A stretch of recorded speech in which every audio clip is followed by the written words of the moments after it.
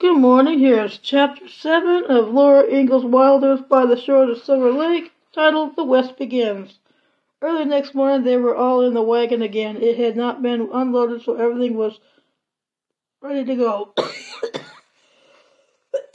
Nothing was left of the camp but Aunt Dorothy's shanty over the worn-out grass and the dead spots where shanties had been. Surveyors were measuring and driving stakes for a new town that would be built. "We'll be along as soon as Hy gets his business settled," Aunt Docia said. "I'll see you at Silver Lake," Lena called to Laura, while Paul chirruped to the horses and the wheels began to turn. The sun shone brightly on the uncovered wagon, but the wind was cool and riding was pleasant. Here and there men were working in their fields, and now and then a team and wagon passed. Soon the road curved downward through rolling land, and Pa said, "The Big Sioux River's ahead." Laura began to see out loud for Mary. "The road's going down a low bank to the river, but there aren't any trees. There's just the big sky and grassy land and a little low creek. It's a big river sometimes, but now it's dried up till it's no bigger than Plum Creek. It trickles along from pool to pool by dry gravel stretches and cracked dry mud flats. Now the roses are stopping to drink." "Drink hearty," Pa said to the horses. "There's no more water for 30 miles. Beyond the low river and grassy land was low curve behind curve, and the road looked like a short hook. The road pushes against the grassy land and breaks off short, and that's the end of it," said Laura. "It can't be," Mary objected. "The road goes all the way to Silver Lake." "I know it does," Laura answered. "Well, then I don't think you ought to say things like that," Mary told her gently. "We should always be careful to say exactly what we mean." "I was saying what I meant," Laura protested, but she could not explain. There were so many ways of seeing things and so many ways of saying them. Beyond the Big Sioux there were no more fields, no houses, no people in sight. There really was no road, only a dim wagon trail and no railroad grade. Here and there Laura glimpsed a little wooden stake almost hidden in the grasses. Pa said there were surveyor stakes for the railroad grade that was not started yet. Laura said to Mary, "This prairie is like an enormous meadow stretching far away in every direction to the very edge of the world." The endless waves of flowery grasses under the cloudless sky gave her a queer feeling. She could not say how she felt. All of them in the wagon and team, and even Pa, seemed small. All morning Pa drove steadily along the dim wagon track, and nothing changed. The farther they went into the west, the smaller they seemed, and the less they seemed to be going anywhere. The wind blew the grass always with the same endless rippling. The horses' feet and the wheels going over the grass made always the same sound. The jiggling of the board seat was always the same jiggling. Laura thought they might go on forever, yet always be in this same changeless place. They would not even know they were there. Only the sun moved without ever seeming to. The sun moved steadily upward in the sky. When it was overhead, they stopped to feed the horses and to eat a picnic lunch on the clean grass. It was good to rest on the ground after riding all the morning. Laura thought of the many times they had eaten under the sky while they were traveling all the way back from Wisconsin to Indian Territory and back again to Minnesota. Now they were in Dakota Territory going farther west, but this was different from all the other times, not only because there was no cover on the wagon and no beds in it, but some other reason. Laura couldn't say how, but this prairie was different. "Pa," she asked, "when you find the homestead, will it be like the one we had in Indian Territory?" Pa thought before he answered. "No," he said finally. "This is different country. I can't tell you how exactly, but this prairie is different. It feels different." "That's likely enough," Ma said sensibly. "We're west of Minnesota and north of Indian Territory, so naturally the flowers and grasses are not the same." But that was not what Pa and Laura meant. There was really almost no difference in the flowers and grasses, but there was something else here that was not anywhere else. It was enormous stillness that made you feel still, and when you were still you could feel the great stillness coming closer. All the little sounds of the blowing grasses and of the horses munching and whooshing in their feed boxes at the back of the wagon, even the sounds of eating and talking, could not touch the enormous silence of this prairie.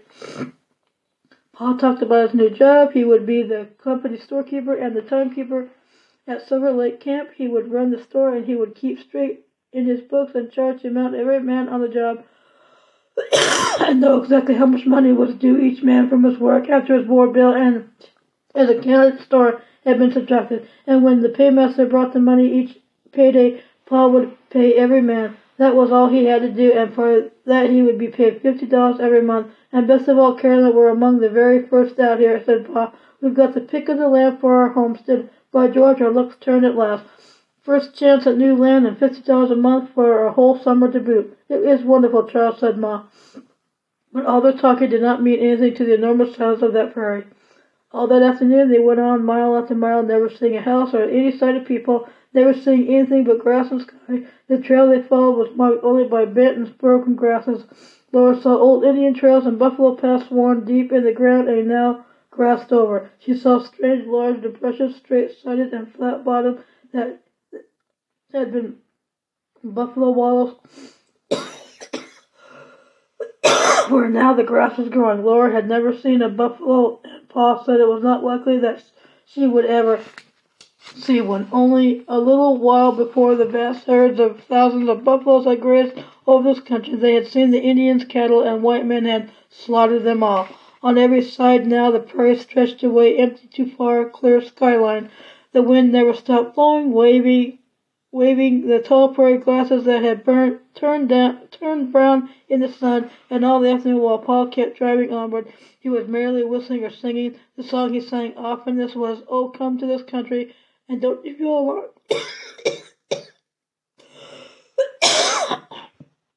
for Uncle Sam was rich enough to give us all a farm." Even baby Grace joined in the chorus, though she did not bother to follow the tune. "Oh, come away, come away, come away, I say. Oh, come away, come right away. Oh, come to the country and have no fear of harm. Oh, our Uncle Sam is rich enough to give us all a farm."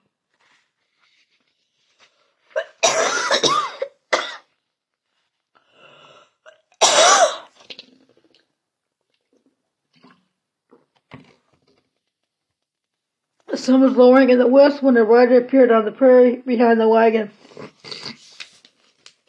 He came following behind, not very fast, but coming a little nearer, mile after mile. The sun was slowly sinking. "How much farther is it to Silver Lake, Charles?" Ma asked.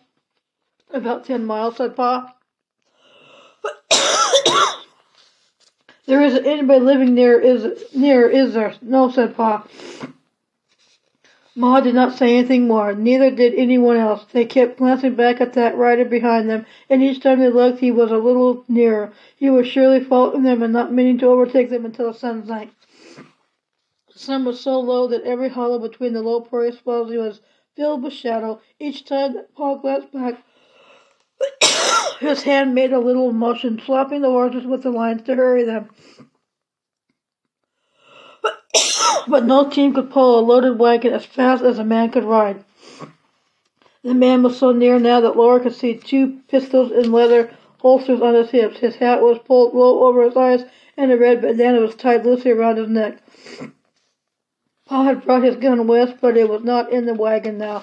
Laura wondered where it was, but she did not ask Pa. She looked back again and saw another rider coming on a white horse. He wore a red shirt,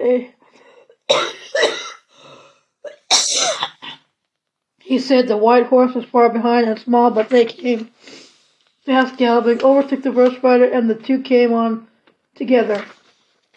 Ma said in a low voice, "There's 2 of them now, Charles." Myra asked, frightened, "What is it, Laura? What's the matter?" Pa looked back quickly, and then he was comfortable. "Everything's all right now," he said. "That's Big Jerry." "Who's Big Jerry?" Ma asked. "He's a half-breed French and Indian," Pa answered carelessly. "A gambler, some say, a horse thief, but a darn good fellow. Big Jerry won't let anybody waylay us." Ma looked at him astonished. Her mouth opened and then it shut. She did not say anything. The riders came up beside the wagon. Pa lifted his hand and said, "Hello, Jerry." "Hello, Ingalls," Big Jerry answered. The other man gave them all a snarling look and went galloping on ahead, but Big Jerry rode along by the wagon. He looked like an Indian. He was tall and big, but not one big fat, and his thin face was brown. His shirt was flaming red. His straight black hair swung against his flat, high-boned cheek as he rode, for he wore no hat, and the snow white horse wore no saddle nor bridle. The horse was free. He could go where he wanted to go, and he wanted to go with Big Jerry wherever Big Jerry wanted to ride. The horse and the man moved together as if they were one animal. They were beside the wagon only a moment, then away they went into the smoothest, prettiest run down into a little hollow and up and away, straight into the blazing around sun on the far edge of the west. The flaming red shirt and the white horse vanished in the blazing golden light.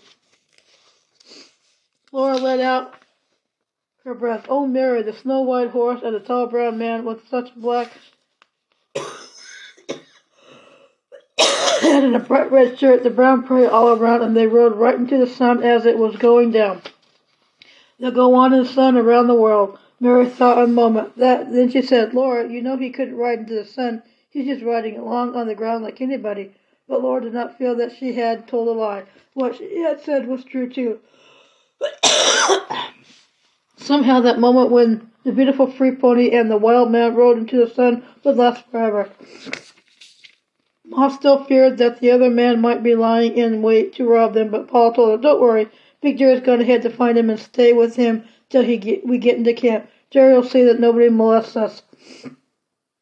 Ma looked back to see that her girls were all right, and she held Grace snugly on her lap. She did not say anything because nothing she could say would make any difference. But Laura knew that Ma had never wanted to leave Plum Creek and did not like to be here now. She did not like traveling in that lonely country with night coming on and such men riding the prairie. Wild calls of birds came down from the fading sky. More and more dark lines streaked the pale blue air overhead, straight lines of wild ducks and long flying wedges of wild geese. The leaders called to their flocks behind them, and each bird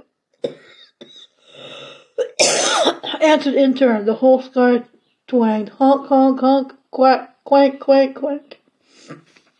They're flying low, said Pa, settling down for the night on the lakes. There were lakes ahead. A thin silver line at the very edge of the sky was Silver Lake, and little glimmers south of it were twin lakes, Henry and Thompson. A wee dark blot between them was the lone tree. Pa said it was a big cottonwood, the only tree to be seen between the Big Sioux River and the gym. It grew on a little rise of ground no wider than a road between the twin lakes, and it grew big because its roots could reach water. We'll get some seeds from it to plant on our homestead, Pa said. You can't see Spirit Lake from here. It's 9 miles northwest of Silver Lake. You see, Carolyn, what fine hunting country this is. Plenty of water and good feeding ground for wildfowl. Yes, Charles, I see, said Ma. The sun sank, a ball of pulsing liquid light. It sank in clouds of crimson and silver. Cold purple shadows rose on the east, crept slowly across the prairie, then rose in heights on heights of darkness from which the stars swung low and bright. The wind, which all day long had blown strongly, dropped low with the sun and went whispering among the tall grasses. The earth seemed to lie breathing softly under the summer night. Pa drove on and on beneath the low stars. The horse's feet went softly thumping on the grassy ground. Far, far ahead, a few tiny lights pricked through the dark. They were the lights of Silver Lake Camp. Don't need to see the trail for these next 8 miles, Pa told Ma. All the man's got to do is keep driving toward the lights. There's nothing between us and camp but smooth prairie and air. Laura was tired and chilly. The lights went far away. They might be stars after all. The whole night was a glimmering of stars close overhead and down on all sides. Great stars glittered in patterns on the dark. The tall grass rustled against the turning wagon wheels. It kept on wrestling against the wheels that kept on turning.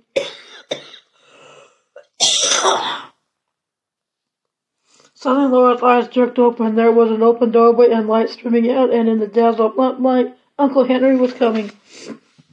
Laughing. So this must be Uncle Henry's house in the big woods. When Laura was little, for that was where Uncle Henry was. Henry, Ma exclaimed. It's a surprise, Carol. This Pa sang out. I thought I wouldn't tell you Henry's out here. I declare it takes my breath. I am so surprised, said Ma. And then a big man was laughing up at them, and he was Cousin Charlie. He was the big boy who had followed Uncle Henry and Pa in the oat field and been stung by thousands of yellow jackets. Hello, Half-Pint. Hello, Mary. And here's baby Carrie, a big girl now. not the baby any longer, huh? Cousin Charlie helped them down from the wagon, while Uncle Henry took Grace and Pa helped Ma over the wheel. And here came Cousin Louisa, bustling and talking, and herding them all into the shanty.